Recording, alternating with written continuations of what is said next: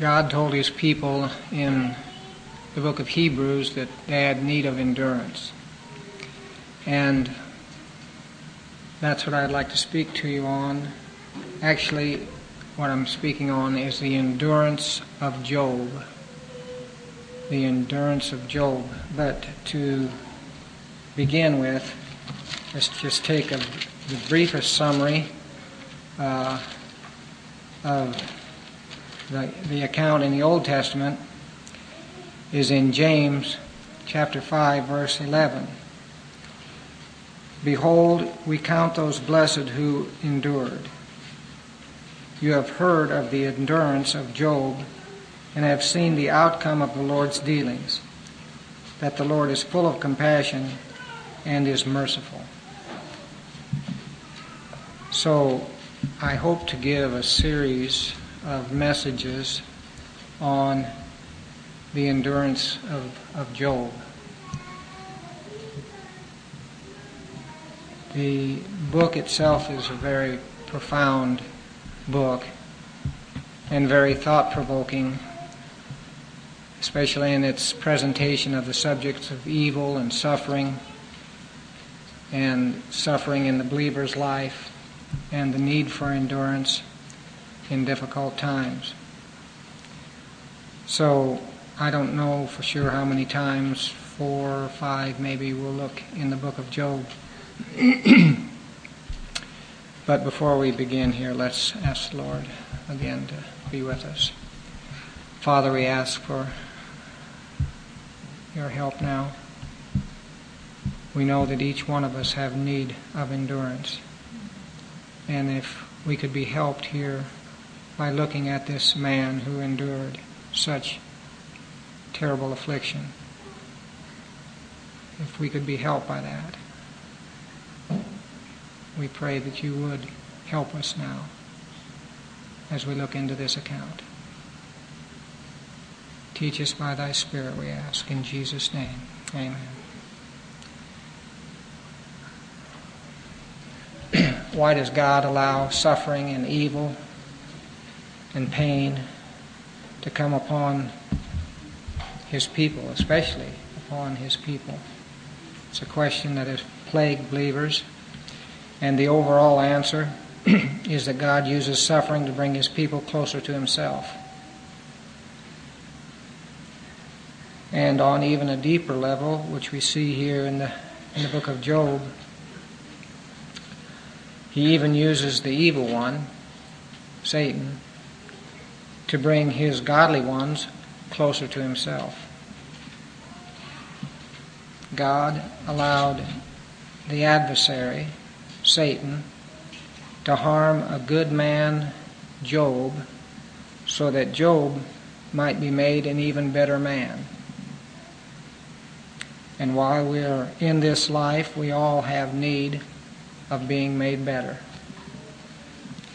Even one who is righteous, as Job was,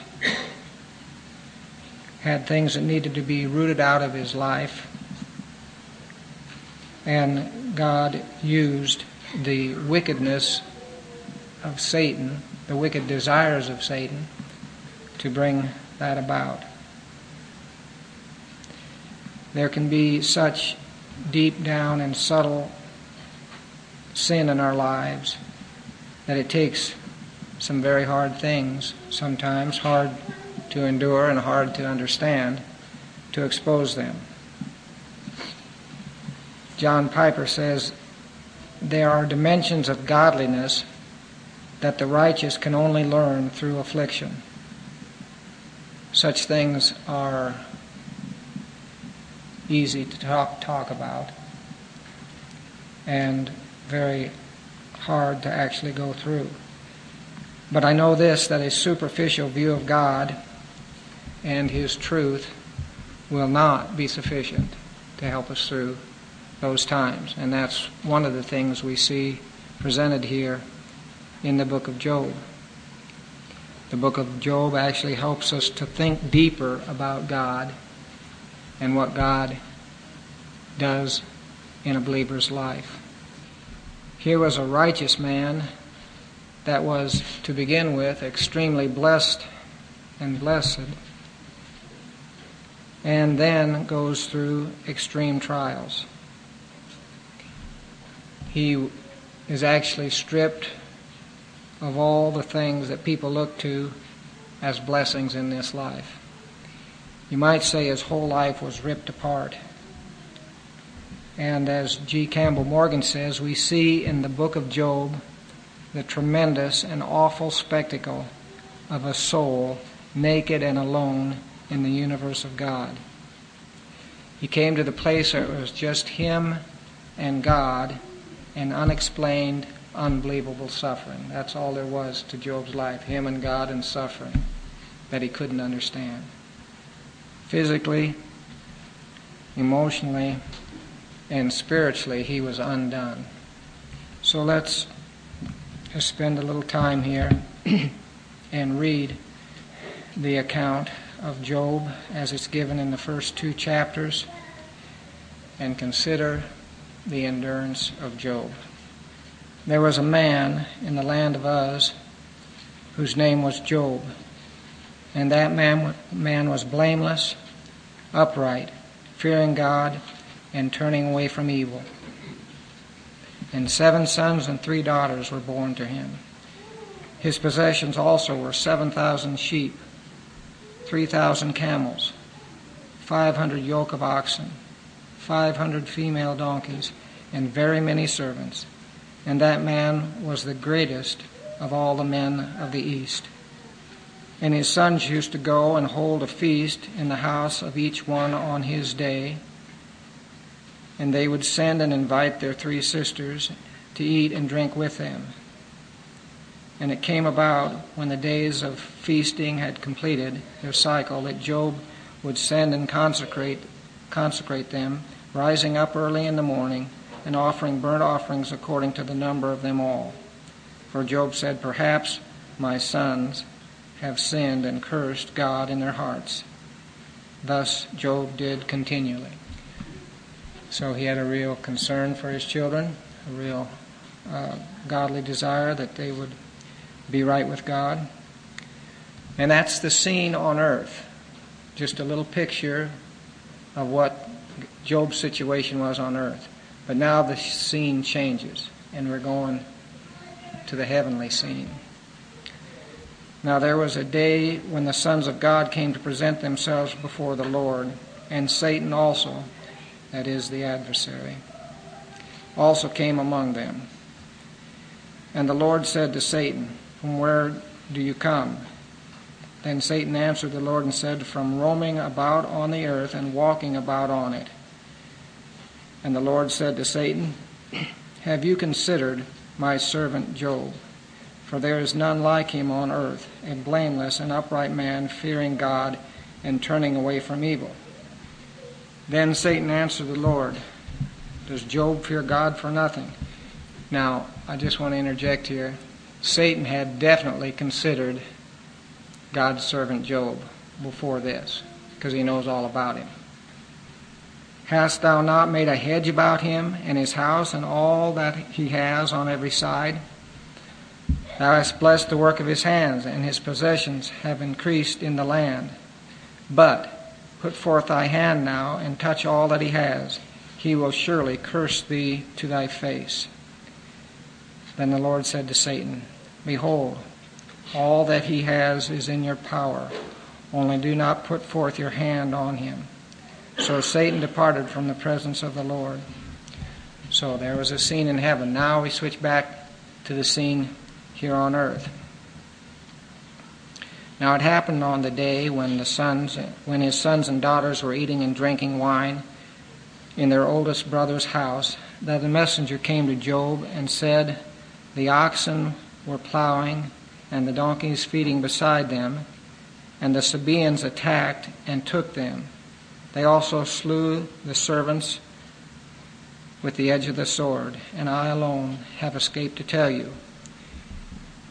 While he was still speaking, another also came and said, "The fire of God fell from heaven and burned up the sheep and the servants and consumed them, and I alone have escaped to tell you." And while he was still speaking, Another also came and said, the Chaldeans formed 3 bands and made a raid on the camels and took them and slew the servants with the edge of the sword, and I alone have escaped to tell you. And while he was still speaking, another also came and said, your sons and your daughters were eating and drinking wine in their oldest brother's house, and behold, a great wind came across the wilderness and struck the 4 corners of the house, and it fell on the young people, and they died. And I alone have escaped to tell you. Then Job arose and tore his robe and shaved his head and fell on the ground and worshipped. And he said, naked I came from my mother's womb, and naked I shall return there. The Lord gave, and the Lord has taken away. Blessed be the name of the Lord. Through all this, Job did not sin, nor did he blame God. Now the scene shifts back to the heavenly realm, the spiritual realm. Again, there was a day when the sons of God came to present themselves before the Lord, and Satan also came among them to present himself before the Lord. And the Lord said to Satan, where have you come from? Then Satan answered the Lord and said, from roaming about on the earth and walking around on it. And the Lord said to Satan, have you considered my servant Job? For there is none like him on earth, a blameless and upright man, fearing God and turning away from evil. And he still holds fast his integrity, although you incited me against him to ruin him without a cause. And Satan answered the Lord and said, skin for skin. Yes, all that a man has, he will give for his life. However, put forth thy hand now and touch his bone and his flesh, and he will curse thee to thy face. So the Lord said to Satan, behold, he is in your power, only spare his life. Then Satan went out from the presence of the Lord and smote Job with sore boils from the sole of his foot to the crown of his head. And he took a potsherd to scrape himself while he was sitting among the ashes. Then his wife said to him, do you still hold fast your integrity? Curse God and die. But he said to her, you speak as one of the foolish women speaks. Shall we indeed accept good from God and not accept adversity? In all this, Job did not sin with his lips. We'll stop there for now. So, consider the endurance of Job. What an incredible account of affliction and adversity we have presented for us here in the life of Job. Up to this point that we've read here, he is walking in amazing victory and faith in all that comes upon him. First, he loses his wealth. He goes from wealth to poverty in a few hours. Now, such things happen to people. I think of accounts like during the 1929 stock market crash. Some people lost all they had in a matter of minutes, and some people jumped out of skyscrapers and killed themselves when it happened. So he lost his wealth. Next, he lost his children. And as I brought out, he cared for these children very much, prayed for them, prayed that God would work in their lives. 10 children killed in an instant. But Satan was allowed to go even further than that. Next, his health was taken. You know, if you have everything and lose your health, all the things that you have really don't mean very much. But Job had already lost almost everything, and then he lost his health. And it wasn't just a matter of not being healthy, he was in great pain. But that's not all that he lost, because he actually lost his life's partner. Now, she didn't die. I'm talking about his wife. She didn't die, but she tells him that it'd be better if he died, which is not exactly a help a helpmate, one who's called alongside to help you. Really, she says, what good has your integrity done you? Do you still hold fast your integrity? I mean, why? Why do you hold fast? Why do you say you are following God and want to follow God and have followed God? It's not done any good, basically what she says. And then she plays right into Satan's desires. She says, curse God and die, which is exactly what Satan wants him to do, to curse God. So he loses her.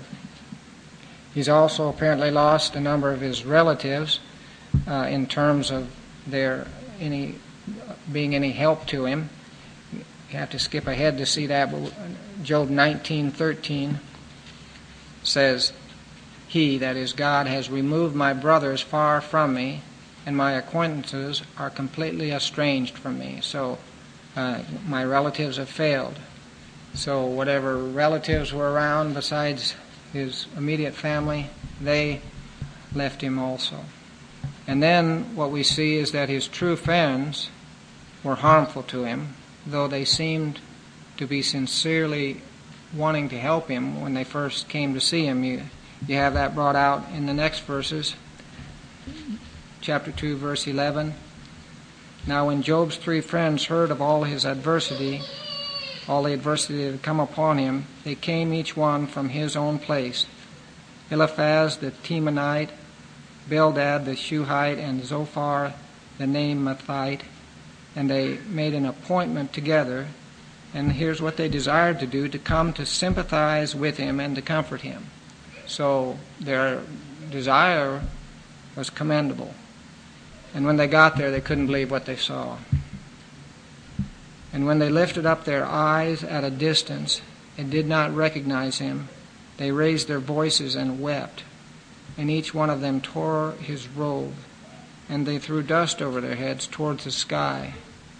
Then they sat down on the ground with him for 7 days and 7 nights, with no one speaking a word to him, for they saw that his pain was very great. They came to see him when everybody else had forsaken him, so that was commendable. And I think it was commendable that they remained silent for a while. At least it was better than what they had to say when they started speaking. They wept with him and for him for 7 days.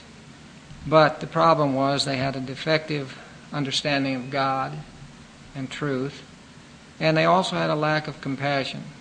And so they ended up actually doing more harm than good. And I just noticed as I was reading through their speeches to Job that really most of what they had to say was true. Now that's an amazing thing. It's an amazing thing to think about, that we can be saying the right thing, but it still can be wrong. You can be saying the right thing, but you're saying it to the wrong person at the wrong time and in the wrong way. And that's what was happening. Most everything that they said was right, but it was insufficient and inappropriate and, in many cases, unloving. And as time went on, it got worse and worse. Even before that, though, even before they said anything, Job was already in a place where he was cursing the day that he was born. You see that in chapter 3. Afterward, Job opened his mouth and cursed the day of his birth.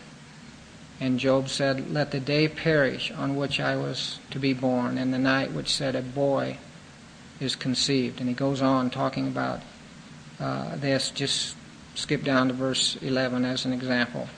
"Why did I not die at birth, come forth from the womb and expire?" So you can see what sad shape he was in even before they started to talk to him. There were such deep agonies of soul going on in his heart that he wished he'd never been born. He had lost most of his personal dignity and sense of worth and any sense of significance to his life.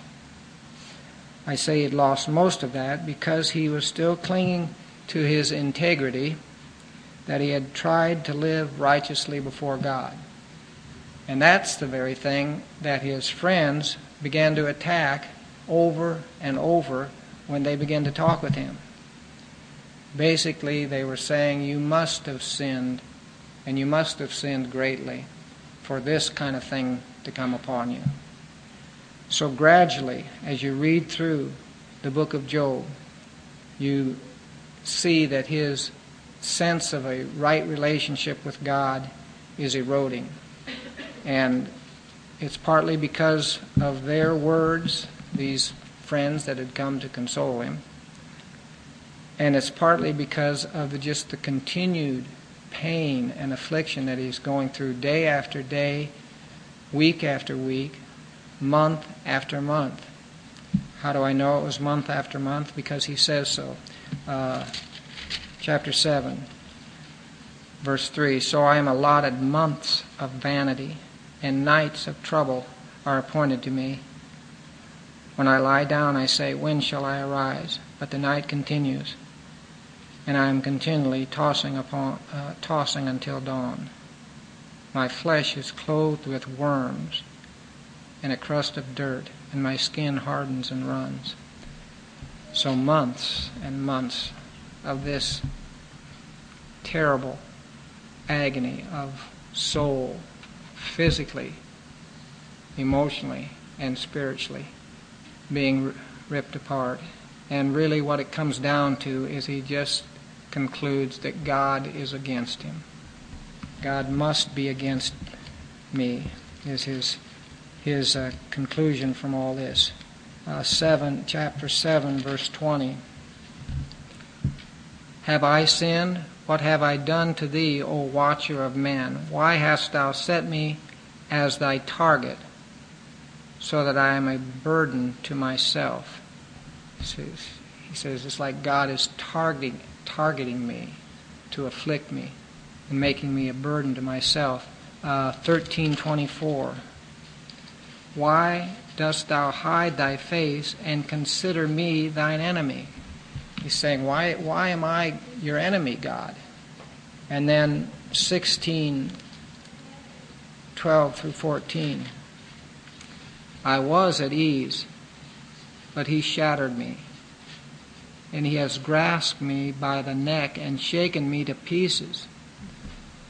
What a picture of God dealing with Job. He's grasped me by the neck and shaken me to pieces. He has also set me up as his target. His arrows surround me. Without mercy he splits my kidneys open. He pours out my gall in the ground. He breaks through me with breach after breach. He runs at me like a warrior. So, on top of all this affliction is the spiritual dimension of him viewing God as coming at him like he was God's enemy. Well, that is the situation that Job is in. And I want to go into more of that next time, especially on the counsel that he received from his friends. You know, that's really the bulk of the book. It's not the main point of the book. It's not the real thing that God wants us to get from it. But nevertheless, chapters 3 through 32 are all made up of the conversations and arguments that he has with these three friends, supposed friends. And they were people who had a concern for him. So we're going to take some time to look at that, I don't know, 1 or 2 times. And then we'll look at least one time at another friend that he had that hasn't been mentioned yet. And then lastly, we'll look at what God has to say to Job. But to close this evening, I just want to say a couple things here. One thing that comes out is that neither Job nor his friends ever questioned God's sovereignty. God was clearly the one they said was in control of things. Now, I think that in some way they had a defective understanding of how God uses second causes. For instance, we're told about Satan being involved in this. Job and his friends never bring that up, never even realize it, as far as you can tell from what's presented. And God does use second causes to bring about his purposes. But nevertheless, that doesn't deny the sovereignty of God. So, we don't want to ever get to the place when we try to explain difficulties and afflictions and suffering where we somehow deny God's control of those things. Now here's an amazing thing, and I just want to read a quote here, because what we're saying and what the book of Job teaches us is that God does use second causes to bring about his purposes. The actual immediate cause of Job's problems was Satan. Satan did those things. And yet, the ultimate cause concerned the purposes of God, and God using Satan to bring about his own purposes. And so here's one man, William Henry Green, wrote a book called The Argument of the Book of Job. And he says this, speaking of Satan: with all his hatred of God and spite against his people, God's people, he cannot emancipate himself from God's sovereign control, which binds him to God's service. In all his blasphemous designs, he is, in spite of himself, doing the work of God. Now this is where it just gets beyond our comprehension. Satan has blasphemous designs and spite and hatred against God and God's people. Nevertheless, God somehow uses him to do what God wants done. Then he goes on to say, fiend as he is, full of bitterness and malignity, and intent on every form of mischief, he is constrained to be that which he most abhors, helpful to the designs of God. Isn't that incredible? He's constrained to be that which he most abhors, helpful to the designs of God, and he doesn't even realize it. I'm talking about Satan. He's doing his own hateful thing and bringing about the good that God wants done in Job's life. Piper said that Satan's work is ultimately the work of God. Now you could say that and it could be taken wrong, but in the context of what we've just said, that's what he means. Satan's work is ultimately the work of God. So, we see, even in the reality of second causes, like the evil of man and the evil of Satan, that God still gets done what he wants done. So our ultimate answer and understanding of these things lies in God's sovereign control of the events of life. Our position must be this: God is wise, and everything has a purpose. God is just, and everything has a good purpose. God is mysterious, and we often don't know his purposes. But we must not let what we don't know destroy our trust in God.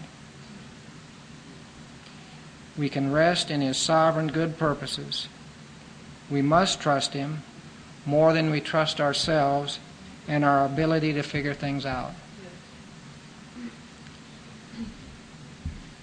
Well, that is a very brief introduction to what we want to look at the next few weeks. You have heard of the endurance of Job and have seen the outcome of the Lord's dealings. We haven't seen that yet, but I know that you've read the book of Job. And have seen the outcome of the Lord's dealings, that the Lord is full of compassion and is merciful. Well, we'll go on from there, Lord willing.